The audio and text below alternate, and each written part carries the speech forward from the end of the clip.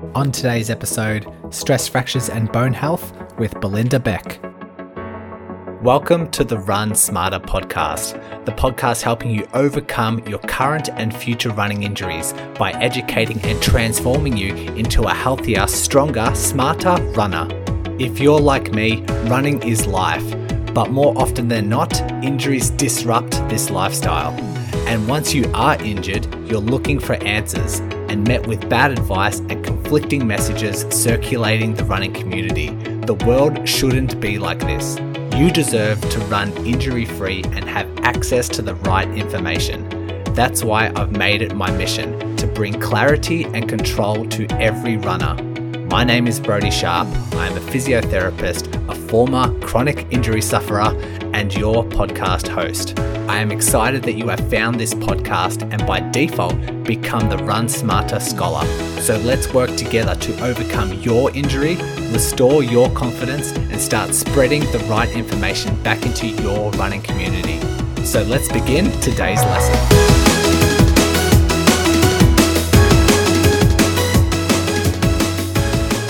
All right, time to get an expert to talk about stress fractures and bone health rather than my solo episode on stress fractures, which was back in episode 56. I will include that in the show notes if you haven't listened to that already, because it ties in really well with this interview, Belinda Beck, and also our episode 35 talking about Red S. It all ties in really well. So if you haven't listened to those already, I'll include those in the show notes, and then we'll delve into our chat with Belinda, who is a professor in the School of Applied Health Sciences. She has been in bone research for the past 20 years, and she'll delve into a little bit of that in a second. Her primary work was or is around mechanical load on the bone. She's published over 100 papers on this particular topic, and she has transitioned a little bit more into osteoporosis, but yes, she's a wealth of knowledge when it comes to stress fractures and just general bone health. So I picked her brain, and you did as well. You submitted your questions, so thank you to Jill, Christine, Anna, John, Virginia. Thanks for submitting your questions. I apologize, Rachel, because you did submit your question after I finished the interview, unfortunately. However, looking back on your question around dietary factors, overuse, and prior history, I think we ended up answering your question anyway.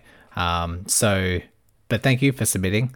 And yeah, so we delve into the adolescent population, what we need to consider when it comes to bone health, bone growth, bone density, peak bone mass.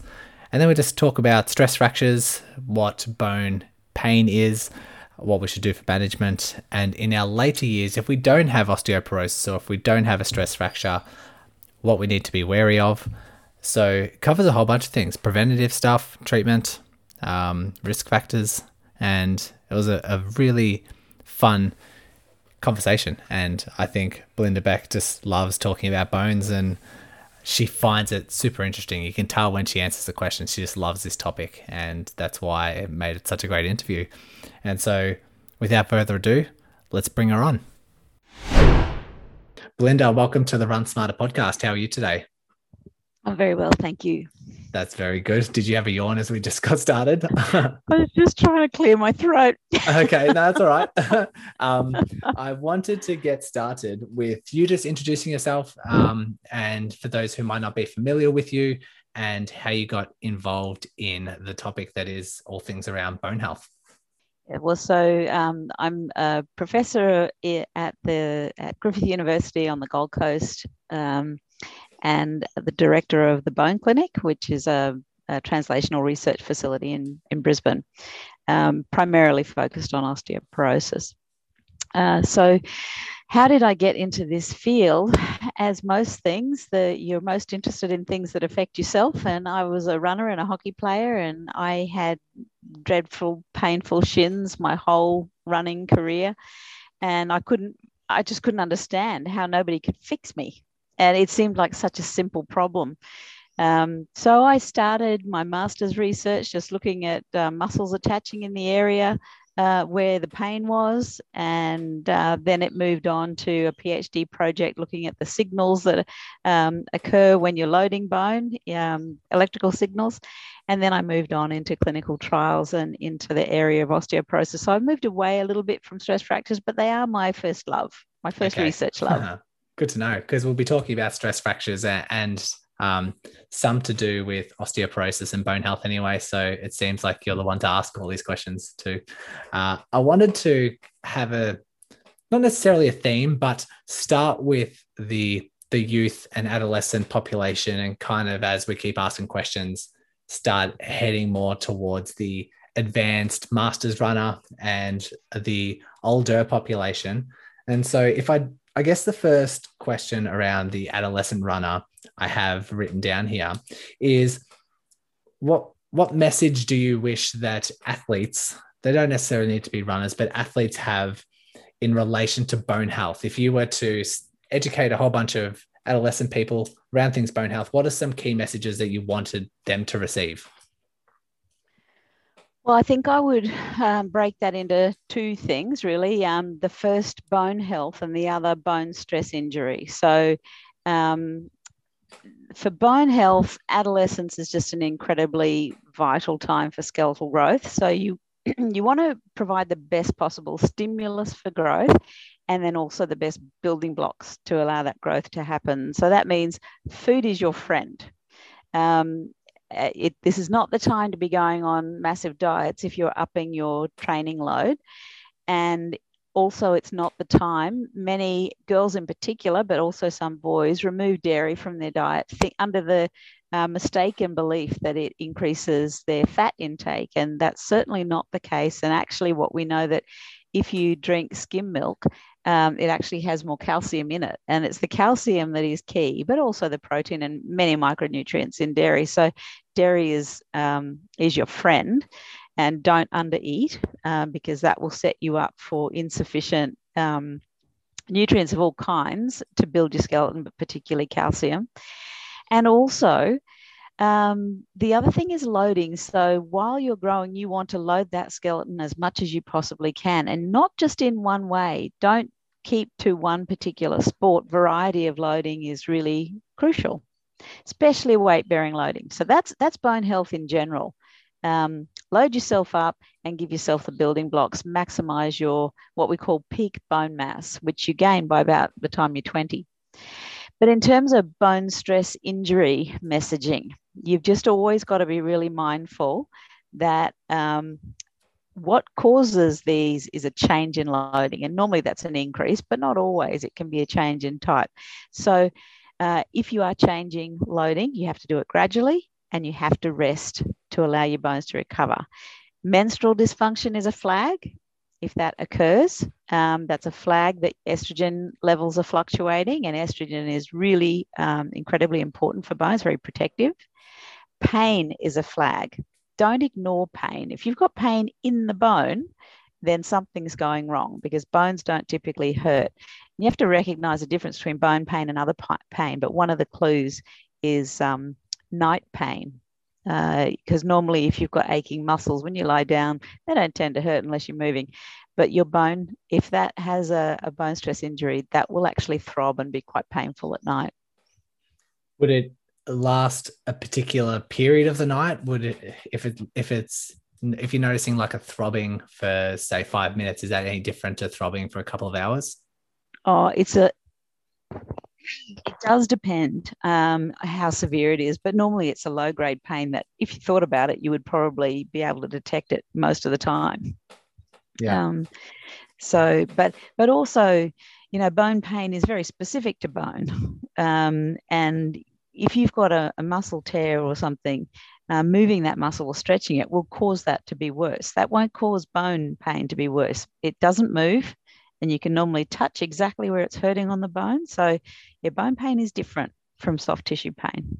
Yeah. And I guess depending on the location of the pain, you'd notice that there would be pain, like depending on the location of the bone that's affected, you'd notice a sparking pain with certain loading activities. Like if you were to load that bone, would you notice pain? Yeah, that's right. Exactly. So whatever caused the injury in the first place is going to make it hurt. Okay. And And you mentioned the loading stuff and making sure there's a wide variety of loading that someone's going through, particularly in this adolescent phase. From my understanding, it seems that bone growth happens through, I guess, ground reaction force kind of stimulates a little bit of bone growth, but also it seems that the muscles and the tendons pulling on the bone actually helps stimulate a bit of growth as well. Is that, am I on the mark there? you are, but I think it's even more simple than that. Bone responds to strain, and strain is actually a measure of deformation. So if you're bending the bone, doesn't matter what's causing it, but if you're bending it, that's the stimulus. So it could be ground reaction forces, it could be muscle forces, it could be both. Um, Hmm. but that is what it's the actual bending of the bone during loading that is the stimulus. Okay. And even for short bones of the feet, same thing applies. Yeah, that's right.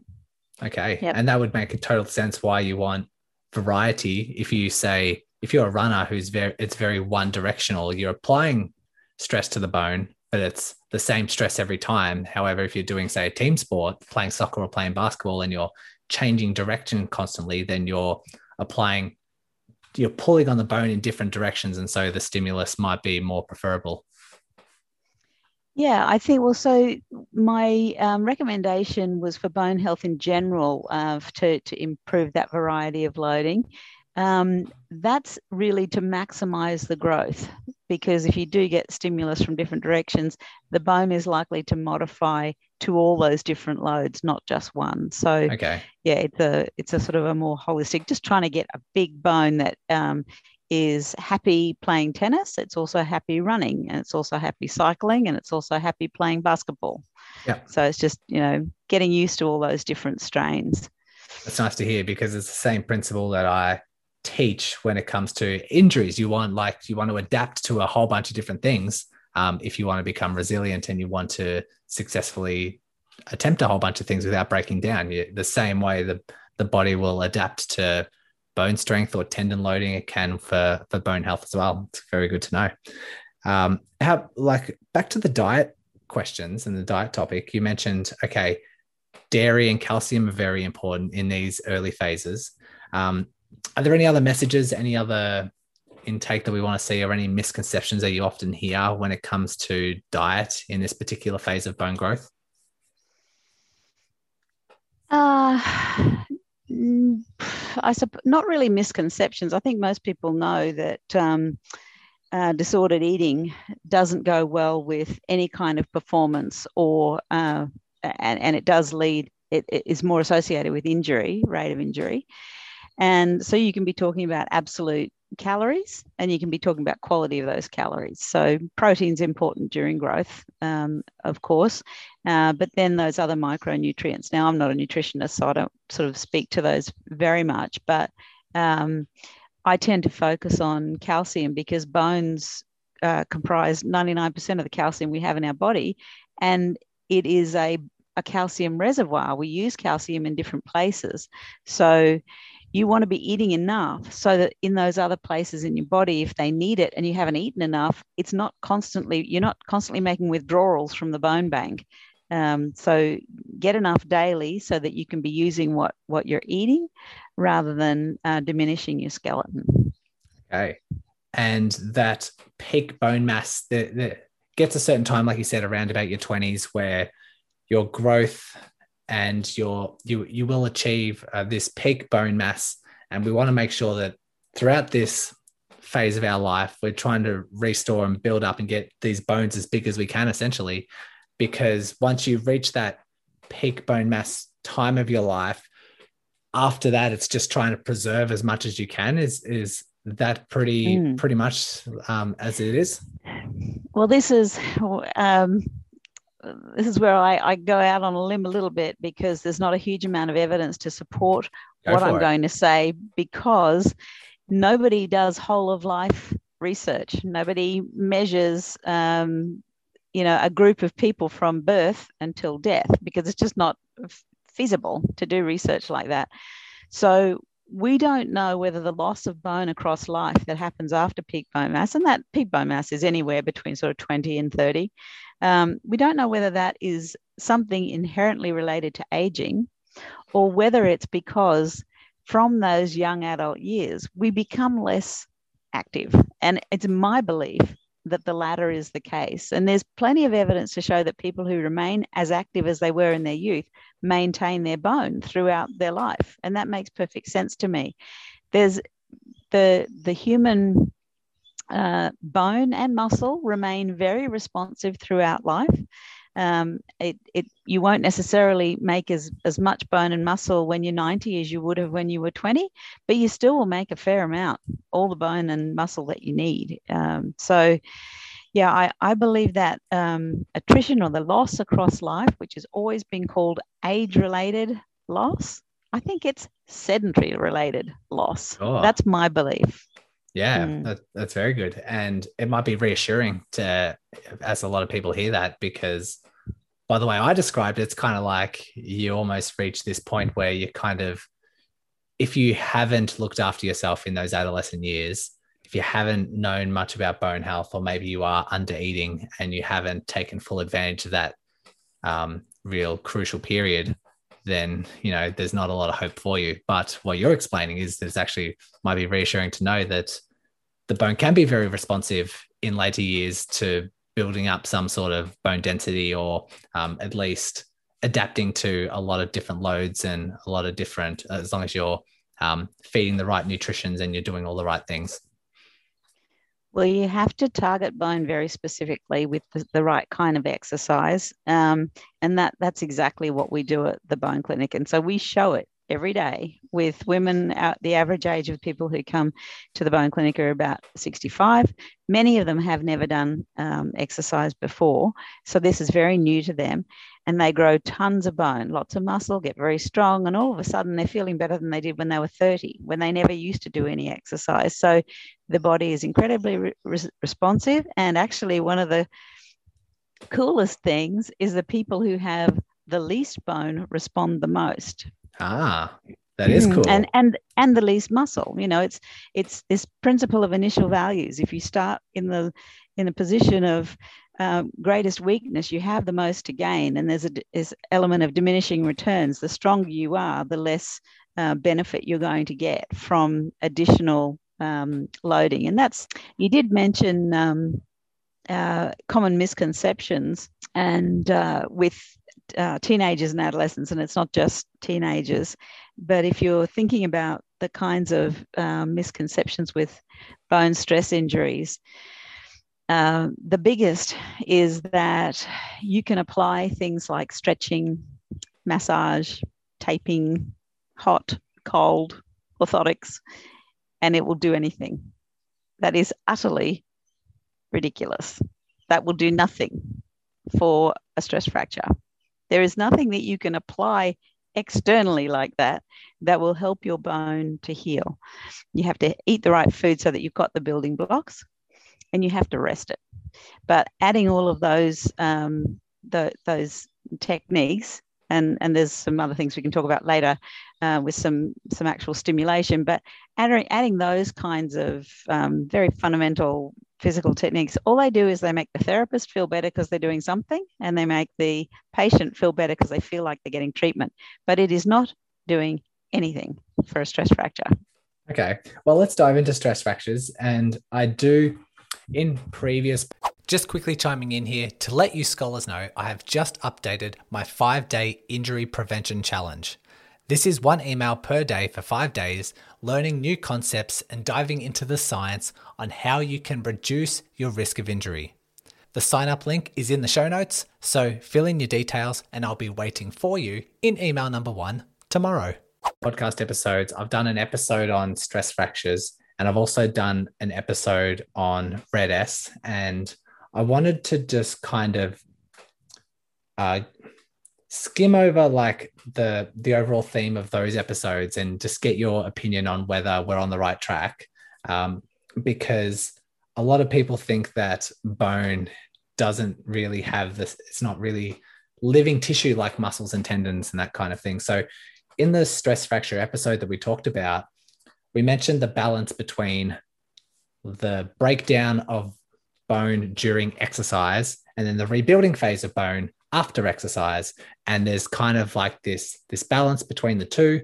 And if there's ever an imbalance, maybe you're overloading with and it's breaking down too much, or you're almost under recovering and underloading, or no, like you're not getting that rebuild phase. It's becoming too inadequate with things like RED-S or some dietary issues, or maybe something that's stress related that might be relating to something under recovering.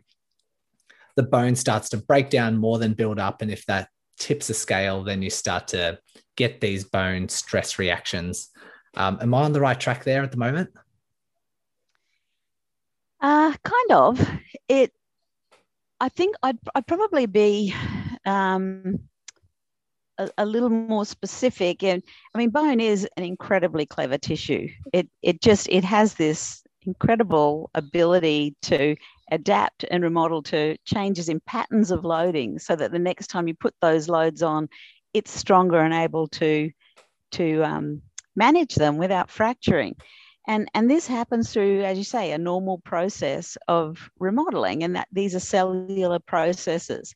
So this is pretty effective for most people under normal circumstances where there's a gradual change in load. It's really effective. That's why most of us don't fracture throughout life.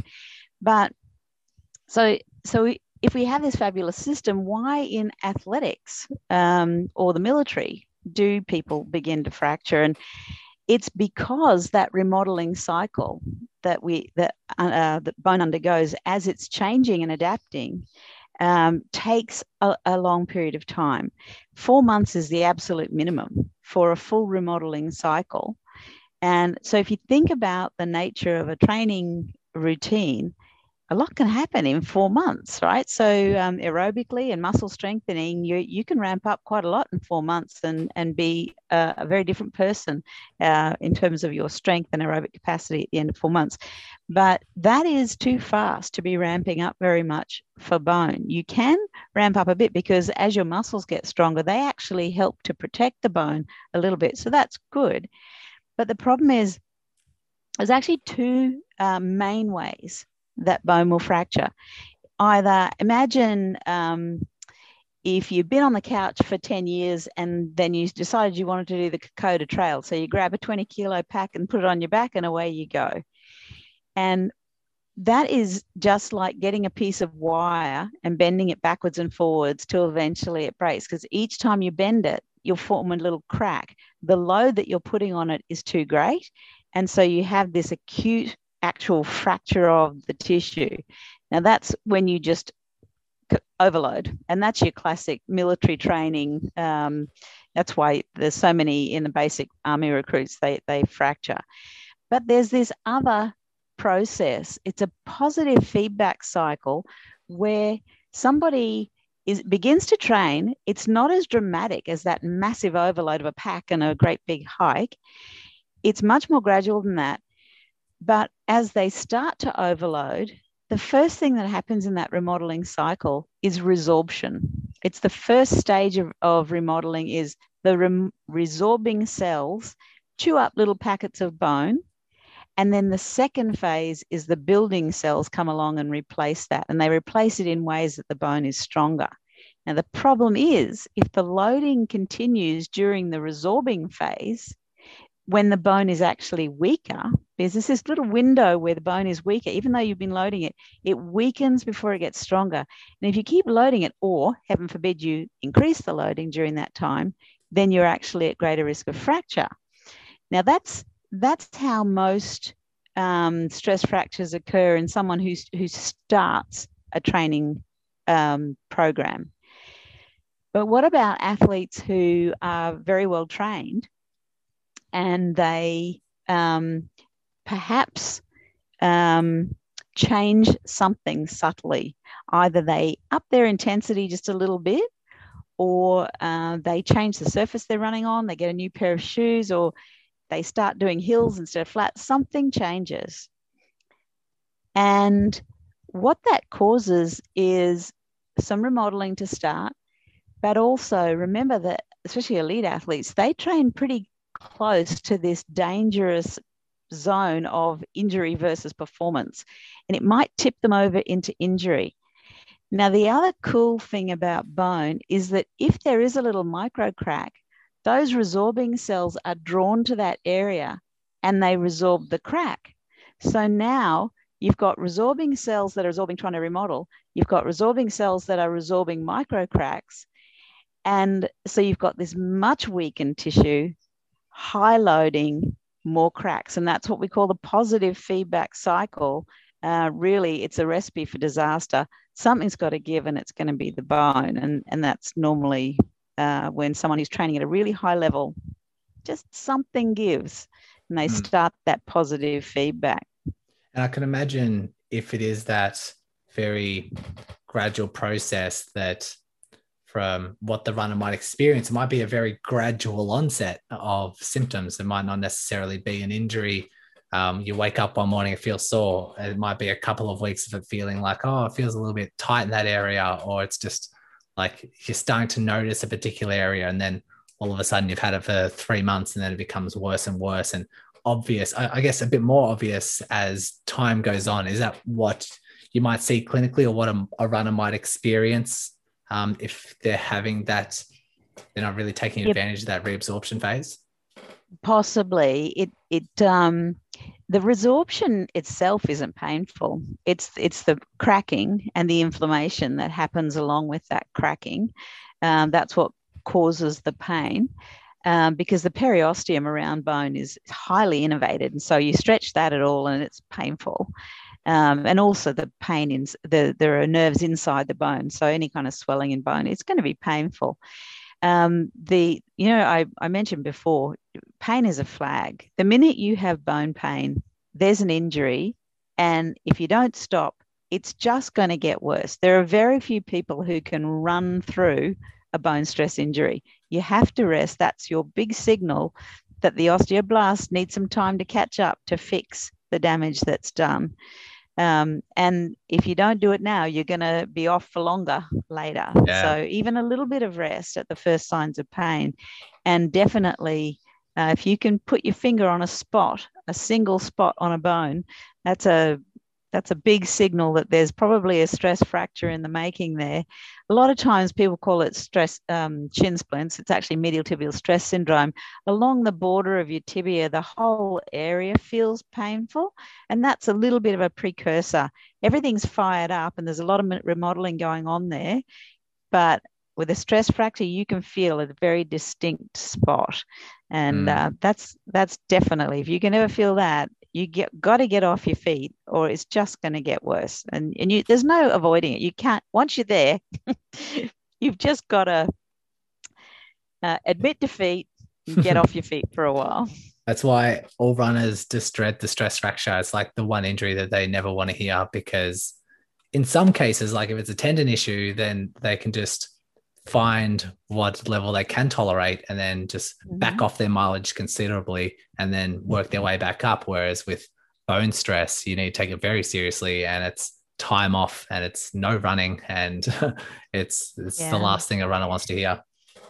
Well, having said that, though, bone it's got such a great blood supply and it's very good at fixing itself. So if you don't need to take, a lot of people would say for a full-blown tibial stress fracture, you're 8 weeks off.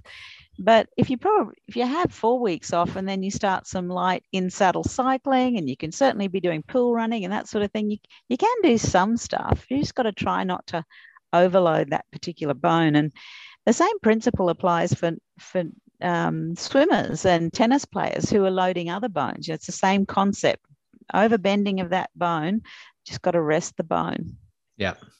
I wanted to get into some listener questions. The first one being from Jill. She asks, as a mature female, 54 years old, who's been running for around about 15 years, should I be concerned with bone health, and any tips to keep the bones healthy? And I'm happy if you retouched on anything that we've already discussed to answer the question, but what would you say for Jill?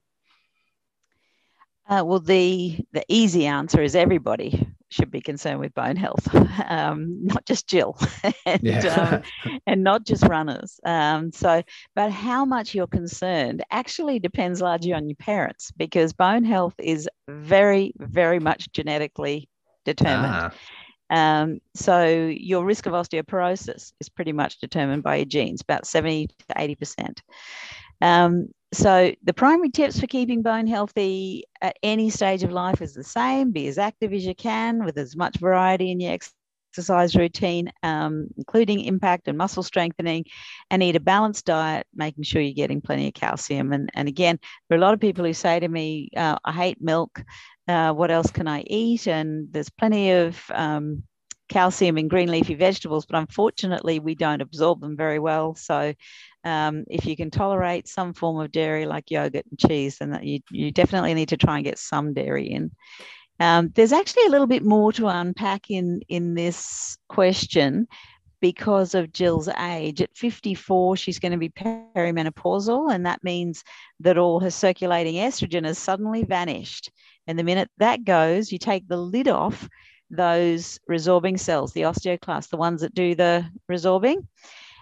So her bone mass will be dropping just by virtue of going through menopause. So there's no need to panic. She just needs to continue to be active and eat well. But probably around about menopause, when there's a bit of bone loss happening, be particularly vigilant about any pain, bone pain. okay. I might skip ahead a couple of questions because you did mention around calcium. Virginia asks, is there much relationship between calcium absorption and vitamin K? And I don't know a lot about this. I'm looking forward to your answer. Well, there's actually no relationship between calcium absorption and vitamin K. She may be getting confused with vitamin D because we're reliant on vitamin D for absorption of calcium from the gut. So it means you could be eating heaps and heaps of calcium, but if you're not getting enough vitamin D, or if your vitamin D is low, then you're not getting that calcium into your system. But there has actually been some increasing interest in vitamin K in recent years. And some people are claiming that vitamin K supplementation is important. And of course, the companies selling those supplements are very quick to jump on that bandwagon. Awesome. And when that happens, good marketing often takes the place of good science. So the rationale is that people who don't get enough calcium in their diet tend to take calcium supplements, and those supplements tend to transiently elevate calcium in your blood. And what happens with that is it may increase the risk of heart disease because of the deposits inside your arteries or in the vessel walls. And there's an idea that vitamin K might inhibit that deposition, but we haven't seen any decent trials actually showing that it does prevent vessel decalcification or calcification. And there's definitely no strong data that supplemental vitamin K reduces bone loss. So we've got a long way to go. And I suspect this is a classic storm in a teacup over the latest trendy nutrient, which vitamin K is very trendy at the moment. It was vitamin D a couple of years ago. Now it's K. I think what people need to remember with nutrients and nutrition is that food is the best source of nutrients, and food is not the sum of nutrients. There's much more to food. It's a matrix of substances, many of which we probably don't even know because they're not measured. And so there's many things in food that are beneficial for us, including the interaction between things in food. So focusing on one nutrient is a really bad way to manage your nutrition. Even if a multivitamin, try and get your nutrition from food. That's how we evolved. It's absolutely the best way to do it. This answer might be it depends, but if you are talking about the benefits of dairy, calcium, vitamin D, do you have recommended daily intakes if the bones want to stay healthy? Yeah, well, rather than me list off what they are, I could probably say the easiest thing would be to Google it. But as a general rule, because it does depend on the person's age, but as a general rule for adults, you could roughly say 1,000 milligrams a day is what we should all be eating. Now, what does that mean? What's 1,000 milligrams of calcium? Um, a glass, like a measuring cup sort of glass of milk, is about 300 milligrams of calcium. So you'd need 3 of those, or a very large milkshake would be your whole, probably your whole daily requirement of calcium. But not too many people would do that every day because it's horribly fattening. But some milk on your cereal, some cheese, especially things like halloumi and parmesan, very high in calcium. And then read labels. Look in your yogurt section and see which yogurts have the highest calcium. Eat some yogurt on your cereal. When you're making soup, put milk in, low-fat milk, so that you get the most calcium. Look for foods where calcium is sort of is supplemented in it. Try and stay away from calcium supplements for exactly the reason I was telling you before. It's not good to have big sudden boluses of calcium floating around your blood. Definitely better get it in your food. Okay, I'm getting hungry now. We'll move on to Christine, who asks, is running enough to maintain bone health in midlife? I'm curious to hear your answer because I think I might have a small take on it, but what would you say? So starting running in midlife is not an effective way to increase your bone mass because the loads aren't high enough. It seems like when you're running and you're feeling really tired and you're thumping along there, it seems like you're putting enough load on, but actually running loads are not that high. But I'm going to interpret the question to mean will continuing to run throughout life be enough? In which case the answer for some people will be yes and some people will be no. If there's been if you have been running all your life and you've never had, you've got good genes and you've maintained your diet and you've stayed active and you've probably not lost very much bone throughout your life, then running might be enough. But you have to remember that you only grow bone in the bones that are loaded. So unless you're running on your hands every now and again, you're not growing any bone mass in your forearms. And that's one of the most common places to have an osteoporotic fracture. So you need to do some other things to load your upper extremities so that you also are growing bone there. The other thing is, oftentimes if people have been long-time runners, particularly when they were young, and women, have gone through phases of either disordered eating or RED-S, not enough energy, and their bones will have suffered. So their bone bank may not be as healthy as it could be. So if you're starting with a less than optimal peak bone mass, just running throughout the rest of your life is probably not going to be enough to protect you from osteoporosis in later life because you haven't got enough in store.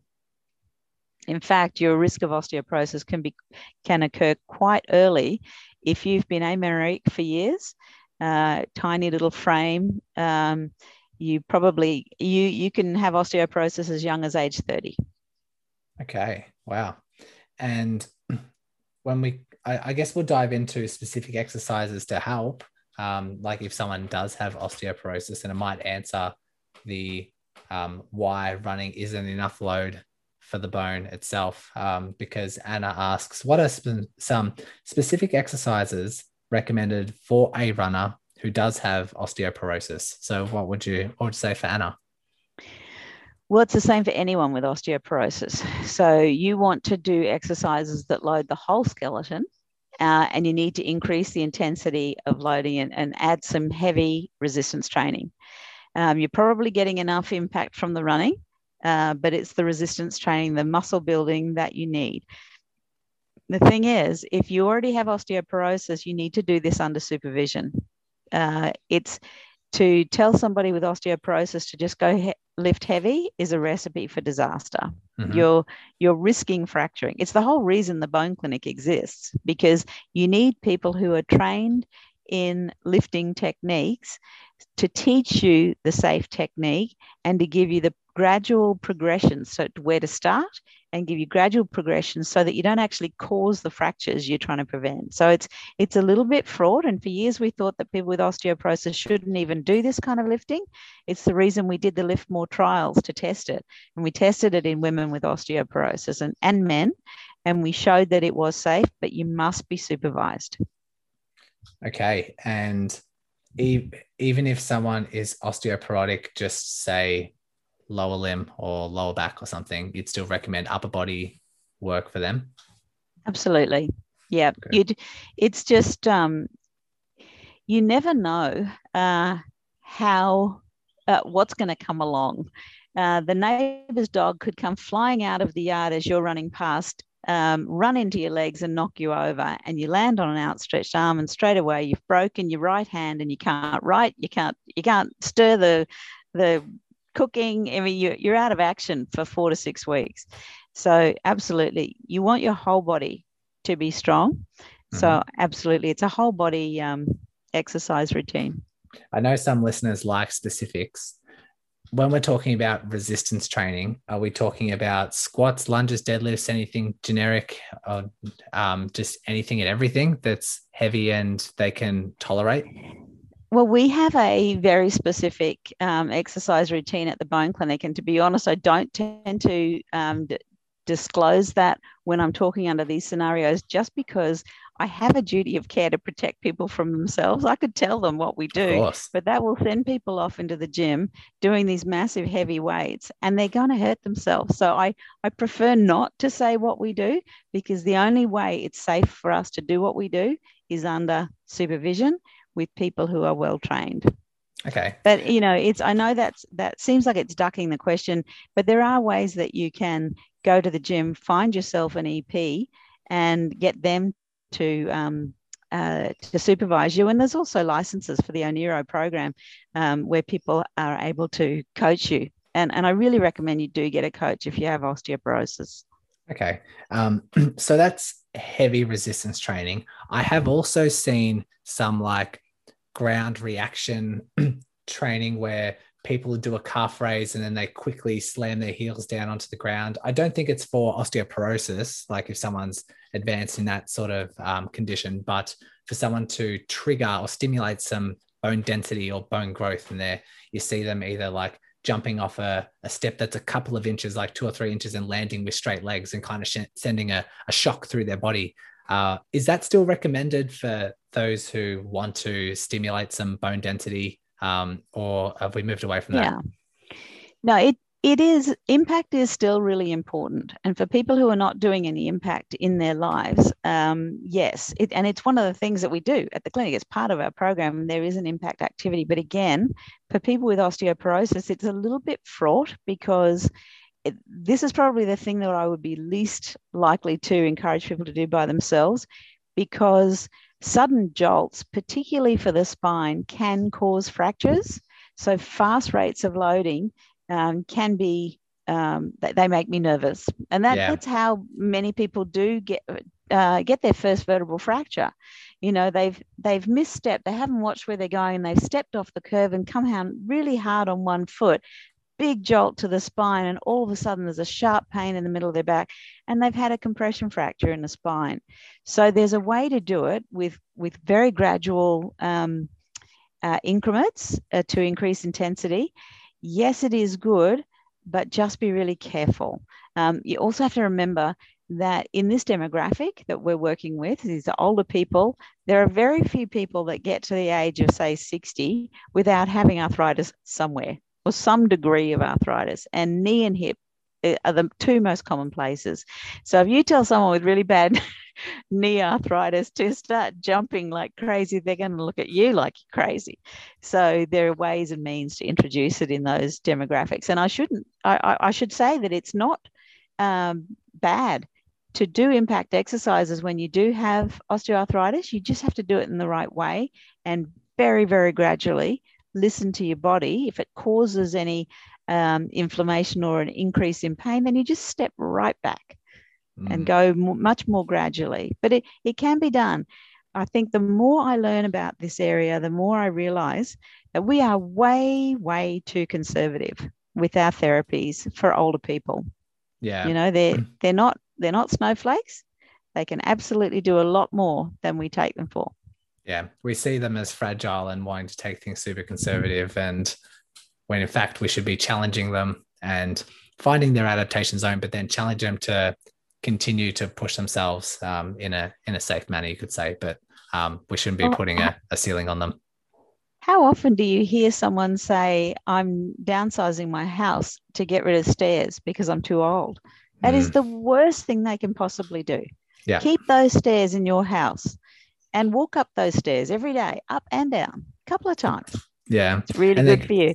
you can easily see like someone who is quite frail and uh, cannot really tolerate a lot, but exactly what you're saying, they're almost justifying or almost having these expectations like I should be pulling back, I should be pulling back. And then year over year, Mm, decade after decade, they've just deconditioned themselves to a frail state when that's in fact exactly they right. should be doing the opposite.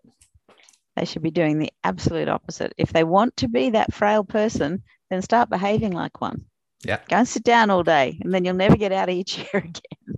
Yeah. It's And then they the might worst say, possible thing. they might go to um, a house that does have stairs and they're sore or they're unable to do it. And they might be going up and down stairs that day and they might feel really sore afterwards, almost like justification for themselves. Like, I know I shouldn't be doing this because I'm so old and frail, but the fact that you've avoided it for so long means you're just so deconditioned. And in their eyes, it's almost confirmation that, yeah, that's why I don't have a house with stairs. But in fact, it's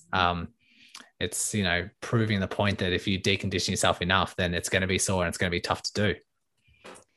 And when push comes to shove, we can't see our bones. And if we never fractured, we wouldn't really care about them too much as long as they keep us upright. It's actually all about quality of life. We want to stay as able to do as much as we possibly can to enjoy life for as long as we possibly can. So removing things that we like to do from our life because we think we can't do them is just that is the beginning of the downward spiral. Mm-hmm. I think sometimes people interpret a little bit of DOMS, the delayed onset muscle soreness, as injury.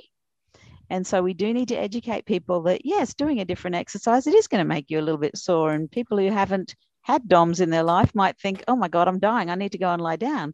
It will go away. It shows that you've used your muscles and it's really good. So Yeah. just toughen up, work through it, and you'll be really glad you did. I hope the listeners of this podcast are well on top of that. I think they're well familiar with the difference between the two. But I talk about this constant pattern of retreating to safety that people have. Like they'll train for a marathon, they'll get injured, and they say, I'm just not a marathon runner. And then they'll try and do 10Ks and they'll get injured. And it's like, oh, 10Ks must be too much for me. And then all of a sudden they keep backing off, constantly until they're not doing anything. And as soon as they try and reintroduce one thing, then their injury or something flares up. And they're like, I knew I shouldn't do that. It's too much for me. And then they just continue backing off, retreating to safety. And then they just become way too weak, way too fragile, way too vulnerable. Yeah, when in actual fact, it's the way they're doing it that is the problem. For example, if somebody can't even run a kilometer anymore, then they're not doing it right. If they've been running marathons previously, they haven't fully recovered from their injury, or they haven't, not wearing decent footwear, or they're, just doing too much too soon. It's your classic situation. Too much too soon is exactly how stress fractures happen. Yeah. One more question from John. He's had 12 months. 12 months ago, he had a stress fracture of his sacrum, and he is back to pain-free, back to doing all the things he loves doing. But because he's had that stress fracture in the past, is there anything he should really be mindful of moving forward? And we can kind of apply this to all stress fractures, I guess you could say. Yeah, that's true. It's hard to speak to a specific injury without knowing the history or the person, but basically, if you've done it once and you haven't changed what you're doing before you injured the first time, there is actually a likelihood you'll do it again, and not just to your sacrum. But so you want to avoid doing what you did before in the lead up to your sacral stress fracture. And after injury, always start back at a much less intense level than before your injury, and increase your training more gradually than you did when you got injured. So, but as you say, that's the same advice for any stress fracture. Look to the history of what you were doing. And that's probably one thing that I would say with age. Recovery tends to be a little slower. So some people who used to be runners when they were in their 20s start running again when they're in their 50s, and they don't realize how they need a little bit extra time to recover. And so don't expect you to be 20. You're not. But you will get back to you. I'm certain you can get back to what you were like when you were 20. It just might take you a little bit longer. And if I'm happy that you say that, because a lot of people have the mentality of, back in my 20s, I used to do this, but you're not 20 now. You have to accept the fact that sometimes the body takes a little bit longer to recover. You might not be able to do back-to-back days like you did in your 20s. You might need to take some extra time for the body just to like handle the load, just to recover, rejuvenate. It does take a little bit more time. And if someone does have like you said, if someone does have a stress fracture, make sure you identify those training errors moving forward. So we're learning along the way with our training habits. But should we be cautious of like diet? Should we take more calcium? Like if someone's had a history of stress fractures, or do we just need to identify if that was a factor prior? And then if it was, that's when we should start implementing something different. Yeah, I think it's a matter of looking at the whole, everything that you're doing. And the two main things, of course, are your pattern of loading and your diet, your building blocks. We always come back to those two things. But by far the most important thing is the pattern of loading. So it's, it is all about prevention. Once you've got the stress fracture, as I said, you're really just waiting for those cells to do what they do best, and they will fix you. But if you prevent it before it happens, then that is by far the most effective way to stay injury free. I mean, I know that sounds like self-evident, but a lot of people only discover that after the fact. So you just, take it. It's far better to take your training program slowly and avoid the injury than to be a little bit of a cowboy and have the first injury, because we all know that recovering from that injury is very fraught as you go up and down with your pain and re-injury, and you try something else so that you keep fit while you're recovering from that, and you've managed to mess something else up on screwed up your knee when you were doing that pool running with that stupid board you've got to hold between your knees. And so it's just prevention, avoid, stay away from overload, rapid overload with bone, and it will be your friend. You've just got to treat it kindly. Yeah. And I guess the preventative tips that you would have for someone who has had a stress fracture in the past would be the same for anyone who hasn't had a stress fracture in the past. It's making sure you do have the right dietary requirements, making sure you don't have any errors in training, like that spikes in bone load, and you're keeping a nice variety of load throughout the week, and you're not just running, you're mixing things up and challenging the bone and getting that bent in the bone in different variety of ways. Would there be anything else to add?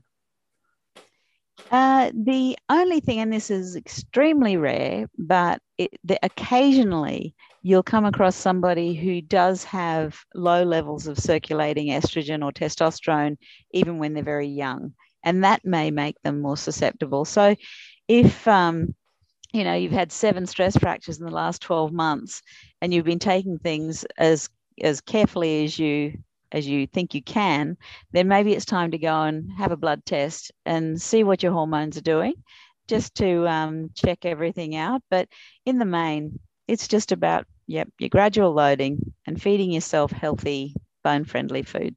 Yep. And as we wrap up, are there any other tips that we might not have covered today that you want listeners to take across? I suppose the only other thing that we haven't really touched on is the therapeutic devices, the electrical stimulation and Yeah. ultrasound. Um, I did a randomized controlled trial with electrical stimulation, and look, the jury is still out on these measures. There's some evidence, a small amount of evidence, that that sort of stimulation may increase the rate of healing a little bit.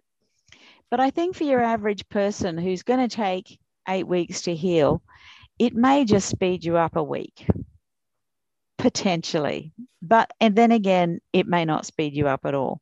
So for the expense and the bother, um, I don't know that you should be putting a lot of hope into those strategies. Certainly, the evidence is not that convincing. However, if you're an Olympic athlete and you're a month away from the Olympics, I would be throwing anything at it, and I definitely would be trying, electric stimulation and/or ultrasound to try and hurry those cells along a little bit. But the stakes are much higher in those situations. Yep. Otherwise, just give your cells the time of day. Okay. And what about, say, in severe cases, are they still putting casts on people? Are they still like just non-weight bearing crutches? I really hope not. Because the minute you put a cast on somebody, you're unloading all the other tissue around the bone as well. So it's not just the bone that's going to suffer, but the muscle will atrophy, and all that's doing is reducing the ability of the muscle to protect the bone when you take the cast off. So, no, look, weight-bearing recovery is the way to go, except in those very early days when any weight-bearing activity is painful. If something's painful, you should not be loading it. You should be on crutches, actually completely unloading it. But that should only be for about a week. After about a week, you can probably get back to weight-bearing. And the rule of thumb is you shouldn't be back to full training until you can hop on that injured limb for 30 seconds. So, if you've got pain while you're hopping, you're not ready to go back to running. Yep. Nice little tip at the end. For, I guess, the social media or links I should include in the show notes, I did find the boneclinic.com.au. I did find the Bone Clinic on Facebook as well, which I'll include in the show notes. Is there any other links or any other social media things that you want me to add in there? No, I think that's basically it. I'm on Twitter, but I don't think that really matters too much. Are you active on Twitter? Do you do I am bone quite stuff on active. Twitter? Yeah, I do. I definitely do. A lot of it is academic stuff, and most of the researchy stuff. So do a lot of backwards and forwards with that. I noticed somebody handle? just. I'll add it in. Is that the at one? At something. Yeah. I'll just check because somebody just put my handle in a tweet just before, which reminded me I needed to respond to them.